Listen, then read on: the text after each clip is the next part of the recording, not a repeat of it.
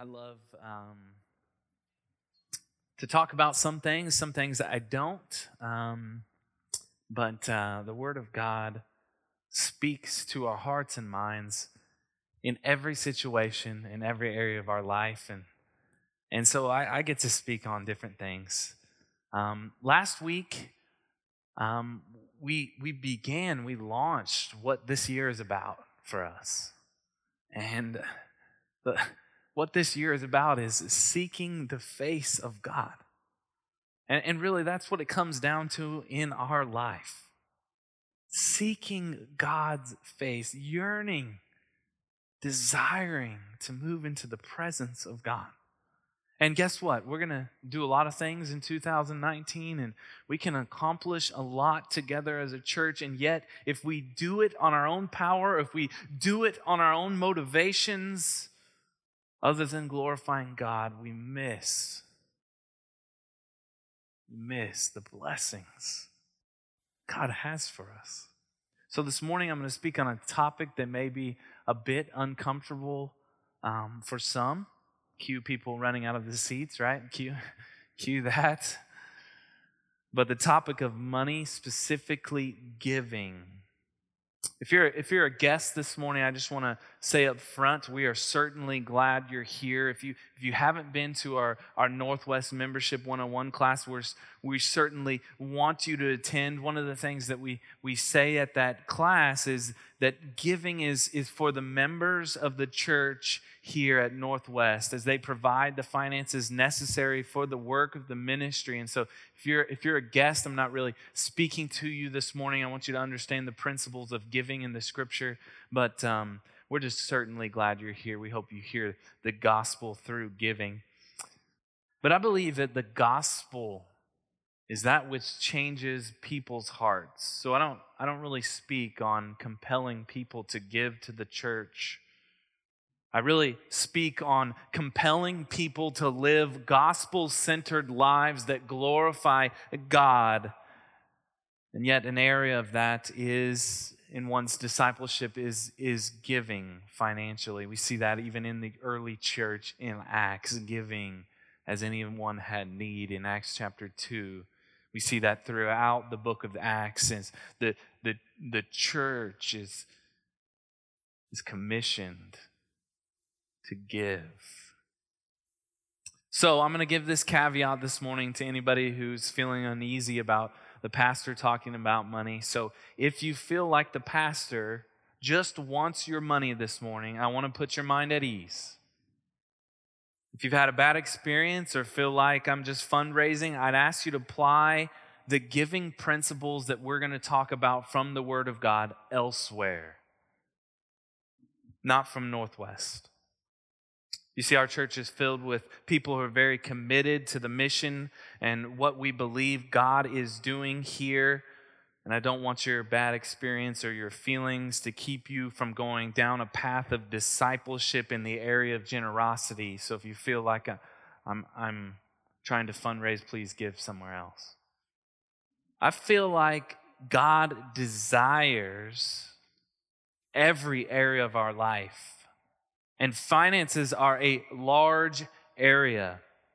You see, Christ has given up His life. He lavished upon us the riches of the eternal glory with Him. And our response to that as believers who have been set free from sin and death is to give in response to the gospel.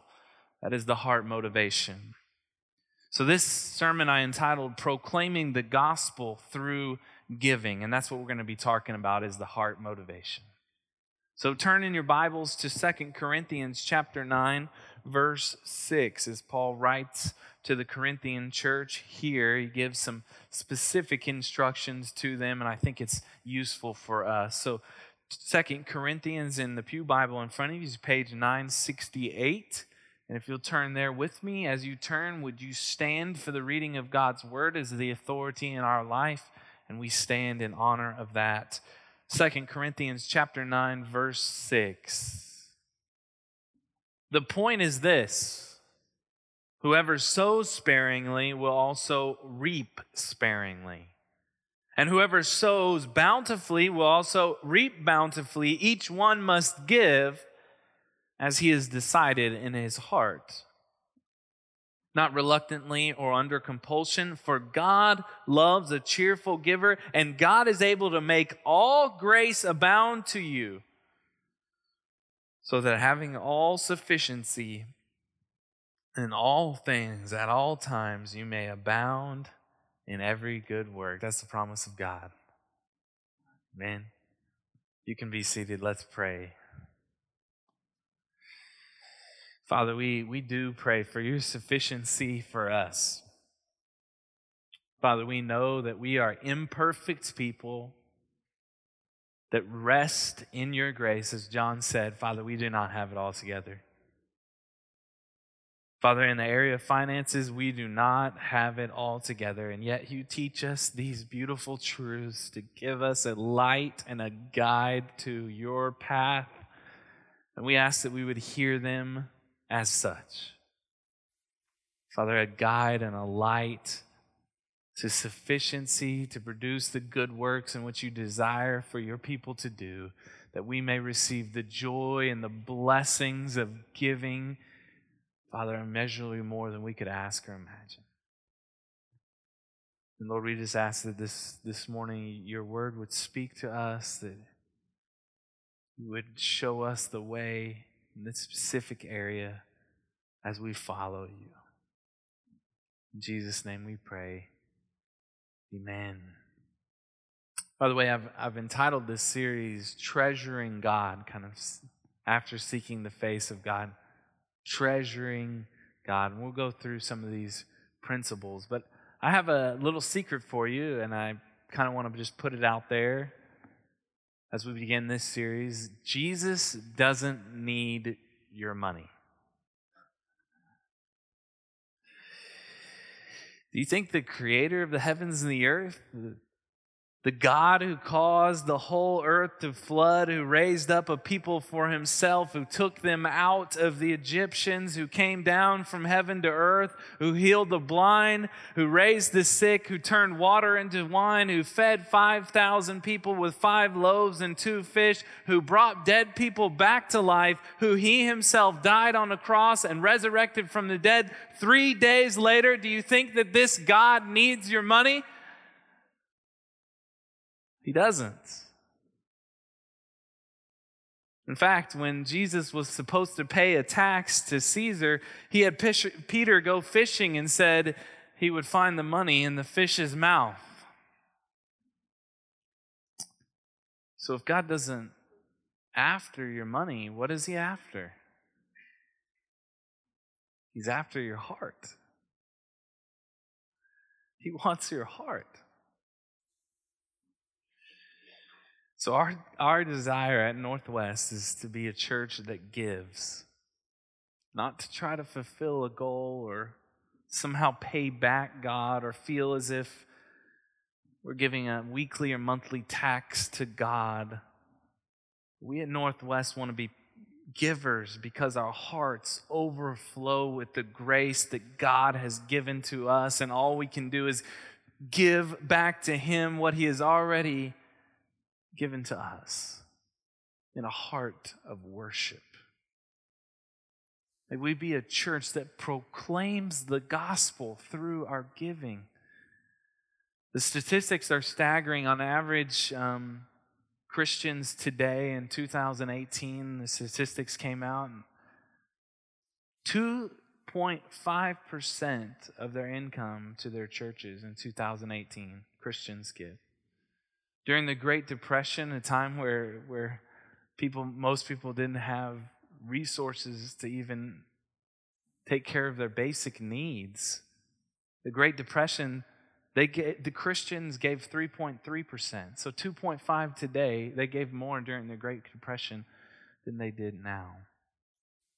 Throughout my many years of ministry here, not just here, but everywhere, I've heard many people say, well, we have a lot of people on fixed income, young families trying to raise families, difficult to give. But it's really not about how much we give. It's about our heart. in giving. Luke chapter 21, verse 1 says this: Jesus looked up, he tells the story. He saw a rich man putting their gifts into the offering box, and he saw a poor widow put in 2 small copper coins. And he says this: truly, I tell you, this poor widow has put in more than all of them. For they all contributed out of their abundance, but she, out of her poverty, put in all that she had to live on. Sacrificial giving, gospel-centered giving. See, God's desire is for His people to give with the right heart motivation in honor and glory to Him, not under compulsion, not because we have to, but because we want God to be glorified. You see, giving is an act of worship. It is a response to grace in our life. It is a response to the gospel. Verse 6 in this passage, 2 Corinthians chapter 9, verse 6 says this: the point is this, whoever sows sparingly will also reap sparingly. Whoever sows bountifully will also reap bountifully. We understand this analogy. Small seeds producing great fruit. Same is true in giving. You get what you put in. My wife likes a discount. She's up with the kids, so I can talk about her. No. She likes discounting. She likes to coupon. She likes things like that. And I keep telling her sometimes that we can't skip on some things. We can't skip on these very important things in life like contact solution and chicken noodle soup and basketball shoes, right? Can't skip on those things. I mean, it's a no-go on off-brand contact solution unless I want to be rubbing my eyes throughout the whole service, right? People wondering, what's wrong? What's wrong? Are you crying? No, it's just my wife bought the off-brand contact solution. I mean, who wants the off-brand chicken noodle soup, right? Besides Campbell's. I mean, you're really sick and you want this great soup that tastes good, and you get this off-brand stuff and you're like, what is this? There's no taste. And don't get me started on basketball shoes. If you want blisters all over your feet, that's fine. You can go with the off-brand stuff, but we know that the good stuff that looks really clean that you can get that fits your feet well and goes better in the long run. You get what you put in. I'm sure we understand this principle even in our life. When you practice, the better you're going to be in whatever you're doing, in the court or in musical instruments. The more that you work on being a better father, the greater opportunity you have to become a better father. The more time you spend in the Word of God, you're going to be able to know it and apply it to your life. You see this principle, the more that you give to the kingdom of God, the greater the impact the kingdom has, the opportunity to impact people's lives. The more you give, the greater your investment, the more that we will see God do a work. In this passage, the reaping or harvesting here, whoever sows sparingly will also reap sparingly. Whoever sows bountifully will also reap bountifully. The harvesting is the blessings of God. We'll talk about that in a minute. But the sowing comes from the heart attitude. Verse 7 continues on in this section. It says, each one must give as he has decided in his heart, not reluctantly or under compulsion, for God loves a cheerful giver. We're going to stay here in this verse for a while. I didn't even get to verse 8 in my sermon notes because there's so much to unpack here. But our first point from this verse here is this: giving should be from the heart. Giving should be from our heart. Most people say that you should give a 10% tithe. This is an Old Testament concept of the law requiring 10%, but in actuality, they had multiple tithes in the Old Testament, one to the Levites, one for the use of the temple feast, and one to the poor. And this, guess what, was not just the 10%, it was actually 23.3% in the law, under the law. But never fear, we're not under the law, so you don't have to give 23.3%, right? But no longer are we under the law for the 10% either. Ever feel like your tithe is kind of like a tax unto God? Being taxed, oh, this is what I got to do. We got to write the check. Honey, we got to write the check this week, for the tithe, That's not how God has designed giving to be. It's a grace giving. We give because Christ is given to us. We are to give what God has laid upon our heart to give.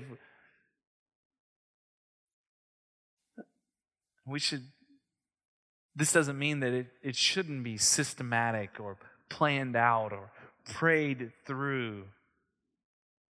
It means it certainly should. But we should ask the Lord what He wants us to give.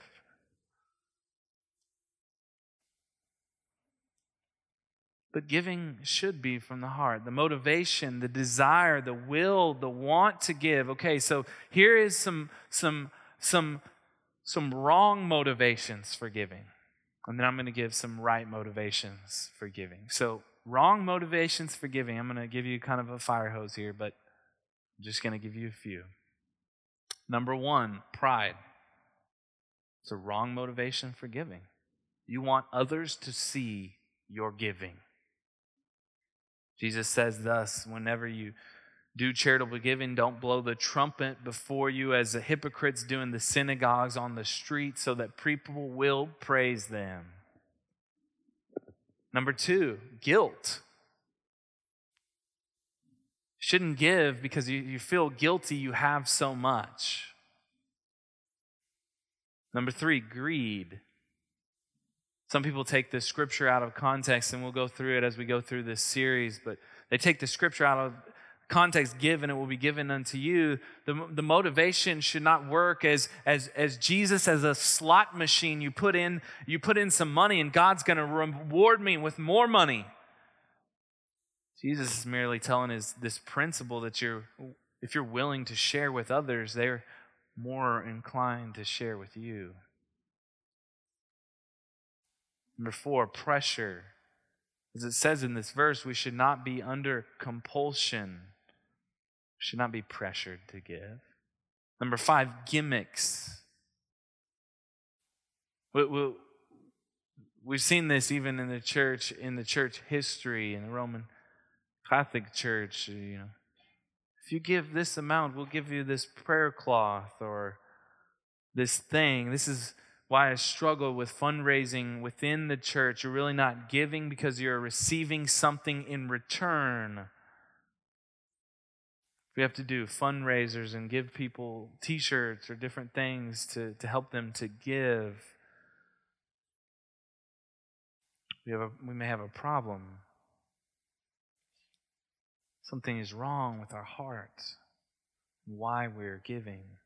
Number six, power. Some people feel as if this is a power for them. They flex their muscles. They gain more control by giving more,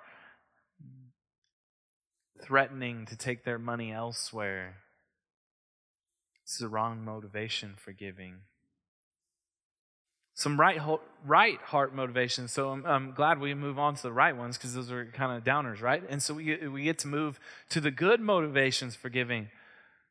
Scripturally based motivations for giving. I give because God has given to me.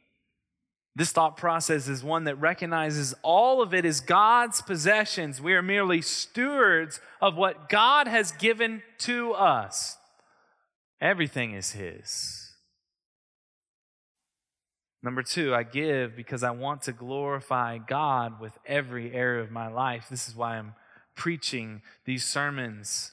A lot of times when I preach a sermon series or preaching in sermons, a lot of times the Lord is working on my heart. 2 Corinthians 9:13 says, they will glorify God because of your submission that comes from your confession of the gospel of Christ and the generosity of your contribution for them and for others. Number 3, I give because I want to protect my heart. We'll talk about this passage later in this series, but Matthew 6:21, for where your treasure is, there your heart will be also. Protection of your heart. It's a big deal. Number 4, I give because I want God to be my master. Matthew 6:24. No one can serve two masters, for he will either hate the one and love the other, or he will be devoted to the one and despise the other. You cannot serve God and money. I give because I want God to be my master. Number 5, I give because I want to lay up treasures in heaven. Matthew 6:19, do not lay up for yourselves treasures on earth where moth and rust destroy, where thieves break in and steal, but lay up for yourselves treasures in heaven where neither moth nor rust destroys and where thieves do not break in and steal. Number 6, I give because I want my life to be used by God. I want my life to be useful for His purposes. 2 Corinthians 9:10, he who supplies seed to the sower and bread for food will supply and multiply your seed for growing and increase the harvest of your righteousness. This is the principle of the parable of the talents, in which applies where someone who gives allows God to entrust them with more money so that they can give more. Number 7, I give because I want to grow. 2 Corinthians 9:11 says this, you will be enriched in every way, to be generous in every way, which through us will produce thanksgiving to God. You'll be enriched in every way. You'll be blessed in every way. Not only financially blessed, but the blessings of God. Number 8, I give because I have a compassion for people. Early church, they gave as those were in need within the local body. In Acts chapter 2, there's so many needs and we cannot help everyone, but we show that we love people by helping people in times of trial in our small group and in our Sunday school class. Number 9, I give because it is worship unto God. Paul receives a gift from the Philippian church, and he says in Philippians 4:16, even in Thessalonica, you sent me help for my needs once and again. Not that I seek the gift, but I seek the fruit that increases to your credit. I have received full payment and more. I am well supplied, having received from Epaphroditus the gifts you sent, a fragrant offering, a sacrifice acceptable and pleasing to God. It's worship. The giving is worship, the fruit of giving. Worship. Another thing we learn from verse 6 is this: giving should be planned. Giving should be planned. Giving should not only be from the heart, but it also should be planned. Look at verse 7. Each one must give as he has decided in his heart, not reluctantly or under compulsion, for God loves a cheerful giver. What he has decided in his heart. Paul says in 1 Corinthians 16:2, on the first day of the week, each of you is to put something aside and store it up as he may prosper, so that there will be no collecting when I come. You see, when we think through our giving, we're actually asking God in prayer what we should give. You see, anything that of value has been thought through before you spend thousands of dollars taking your children to Disney World, you think through it. You plan out the number of days, you plan out the flight costs, you say, can we do this? Are we able to do this? Is this a good plan? What does our hotel and reservations look like? In the same way, giving ought to be planned. You don't just say, oh, today I feel good, so I'll just throw an extra couple dollars in the plate. Remember, God doesn't need your money. He wants your heart. We want to help you through that and think through these things with your family throughout this series. Maybe you do sit down with your spouse. Maybe you do sit down with your family and go, okay, with your children even, into the conversation and go, okay, what does the Lord want us to give?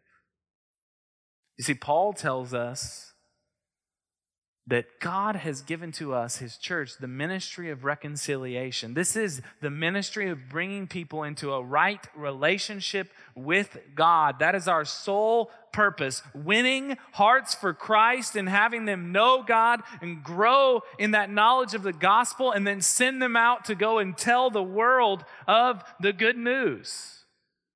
This is what the finances of the church are used for.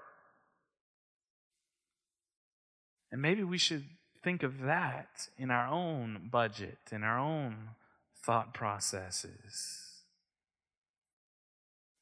Are we using our resources that God has graciously given to us to the work that He has called us to do?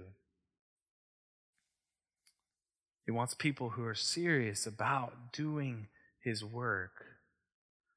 I've been here long enough at Northwest to see there are many people in our church who give graciously of their time, their resources, their talents, and they give over and abundantly, generously. And that's a beautiful thing. And God may be saying to you, I'm giving. And the Spirit may be confirming and increasing and encouraging you through this. And some of you may be going, I don't even know how to begin, where to start in giving.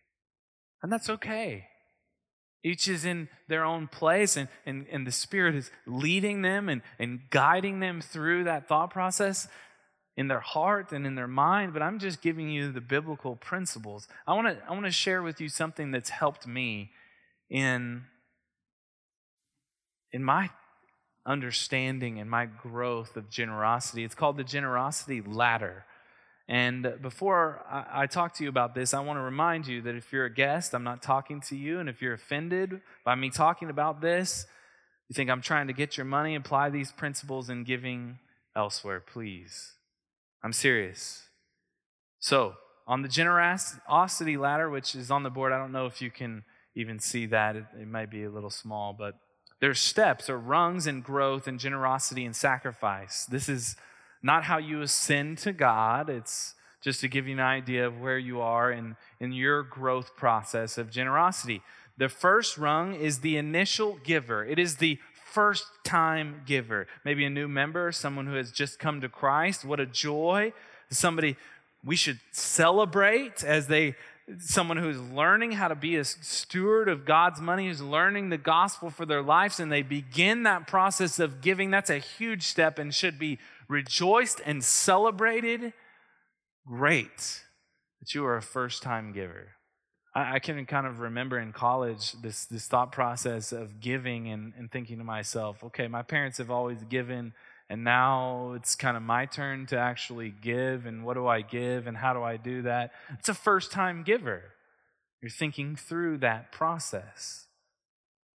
The second is a consistent giver, someone who sets up their budget to be able to give a certain portion of their income to the church, such as you would your mortgage or your cable bill. This is a feast or famine. You give consistently what the Lord has told you to give in your heart. Some of us try and need to improve from a initial giver where we just begin our giving process to a consistent giver in our life. The next rung is an intentional giver. So you have a consistent giver, and then you have an intentional giver. This is someone who is constantly attempting to grow in the area of giving. They're looking at their bank statement and comparing how much they're giving to their other priorities in their life. Their vacations, their eating out, their cars, their clothing. I had someone on staff, and I'm probably in this area of my life. I'm just now looking at my giving and going, okay, what do you want from me, Lord? This is an intentional giving. I had someone on our staff one time tell me that their commitment is to give their largest payment to the church, more than their mortgage, more than any other payment given in a singular month. Intentional givers are setting goals for giving and trying to grow in that. All right, so that's the third step. The fourth is a sacrificial giver. This is someone who no longer is thinking, what am I supposed to give? But rather, what am I not giving and why? The sacrificial giver is less concerned with the 10 to 15%. And is now more concerned with the 85 to 90%. Rick Warren has made a lot of money on purpose-driven life and now gives 90% of his income. He's a reverse tither. The sacrificial giver makes changes to his life. They feel it. And guess what? Over and over again, they're blessed by God. Has your giving become routine? Has it become comfortable? Maybe it's not about just money. Maybe it's about your work, your job, spending more time investing in people for the kingdom. I know our building and grounds team is a great example. They have given their time and their talents over and abundant to renew God's church in the area of our building and grounds. And we're thankful for that. I would say that's a sacrificial giving. Let me tell you, I've watched them. It's a sacrificial giving. The final rung is a legacy giver. This is someone who is concerned about their lifetime giving. They're thinking more about their internal investment portfolio than their retirement portfolio. They've started to think about their assets through the lens of which of these things in eternity will I consider wasted when I see Jesus? Which of these things will I regret having held on to? If you're young, you're planning how much I can give through my lifetime and planning in that direction. What's it going to take to give away $1 million by the time that I'm 60? That's what these people are asking as legacy givers. Changes your motivation for work, doesn't it?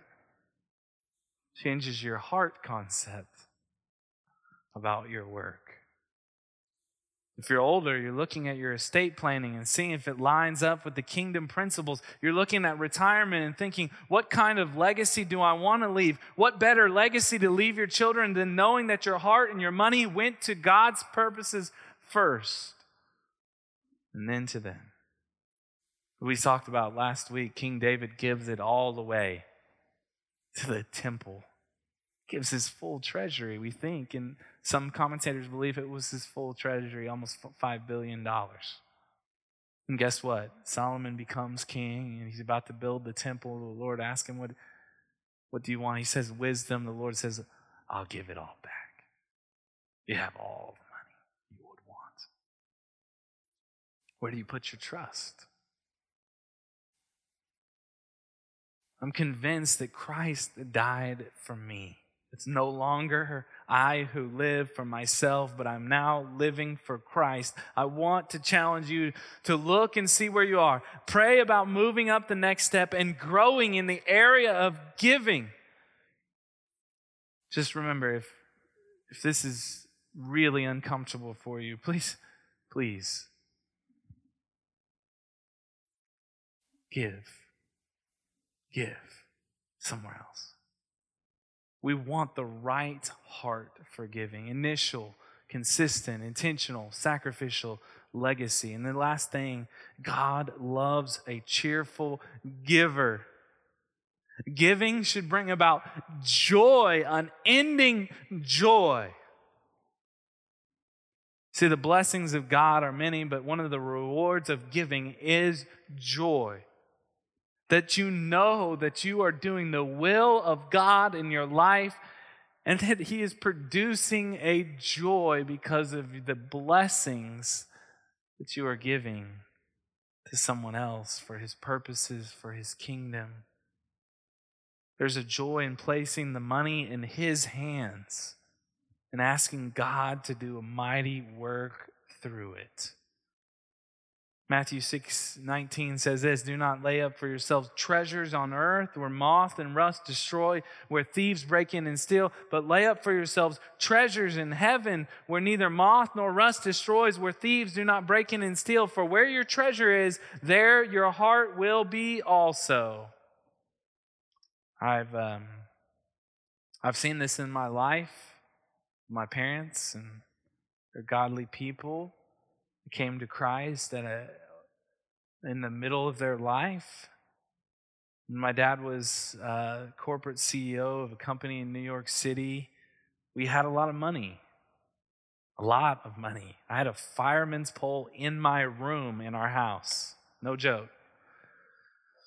We had a lot of money. And guess what? The Lord took it all away. In 1996, when we had moved back to Oklahoma, my dad was driving a 1979 two-door Nissan pickup with one taillight.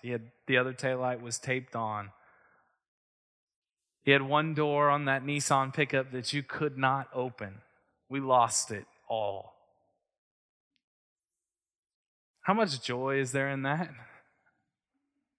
Moth and rust destroy. Thieves come in and break in and steal. It happens. I was a poor seminary student trying to play the stock market. I thought I was smart, had an accounting background, thought I was going to do something. So I had Sandridge stock. You guys know Sandridge in Oklahoma City. And it got up to $7. And I called my financial advisor and I said, "It's time to sell. We're going to make some money on this." And he said, "No. It's just going to keep on going up." I said, "Okay, yeah, he knows what he's doing. He's in it every day." Guess what? We lost it all. It went to zero. I saw it go down and down. I was like, it's not even worth selling at this point. Went to zero. Lost it all. Poor seminary student. Thinking to myself, man, how much more joy would it have been to give that away? Thieves just break in and steal. Moth and rust destroy. I've come under the assumption that all I have is Christ and that giving helps me to remember that.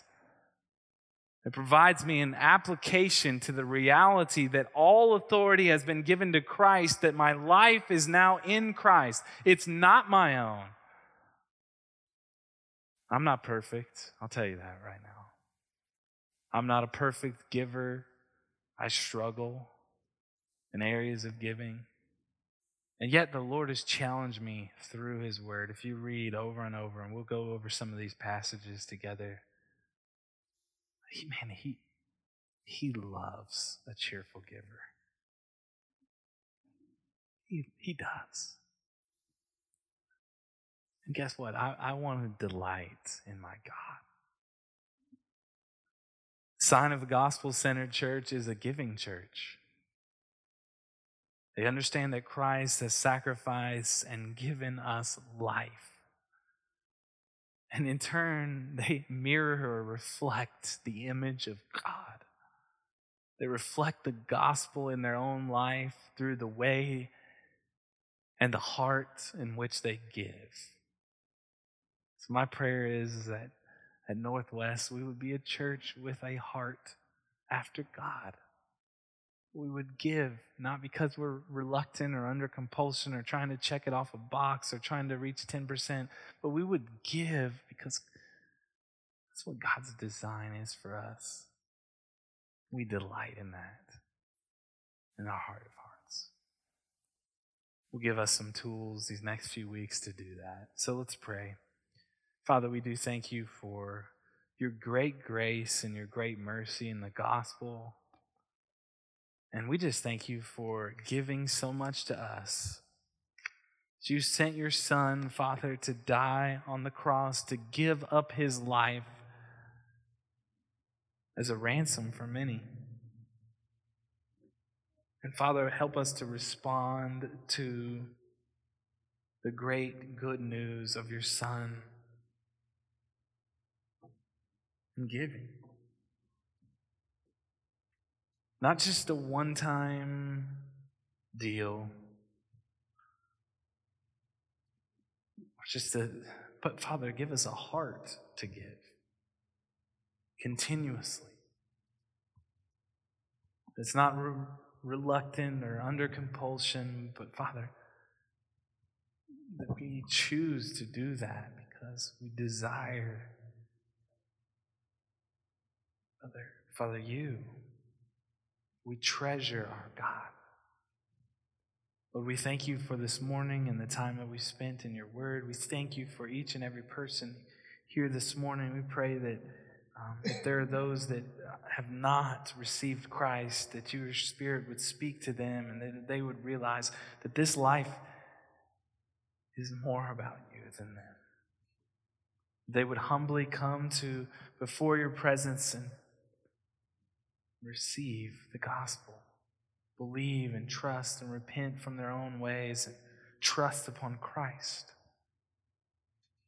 Father, we pray for those that are here in the church who have sat here for years and been a part of what God's doing here, that they would be renewed with the spirit of giving that comes through your Holy Spirit, that you pour out upon your people, that is not from us, Father, but is from you, because of what Christ has done, that he may be glorified in and through your church.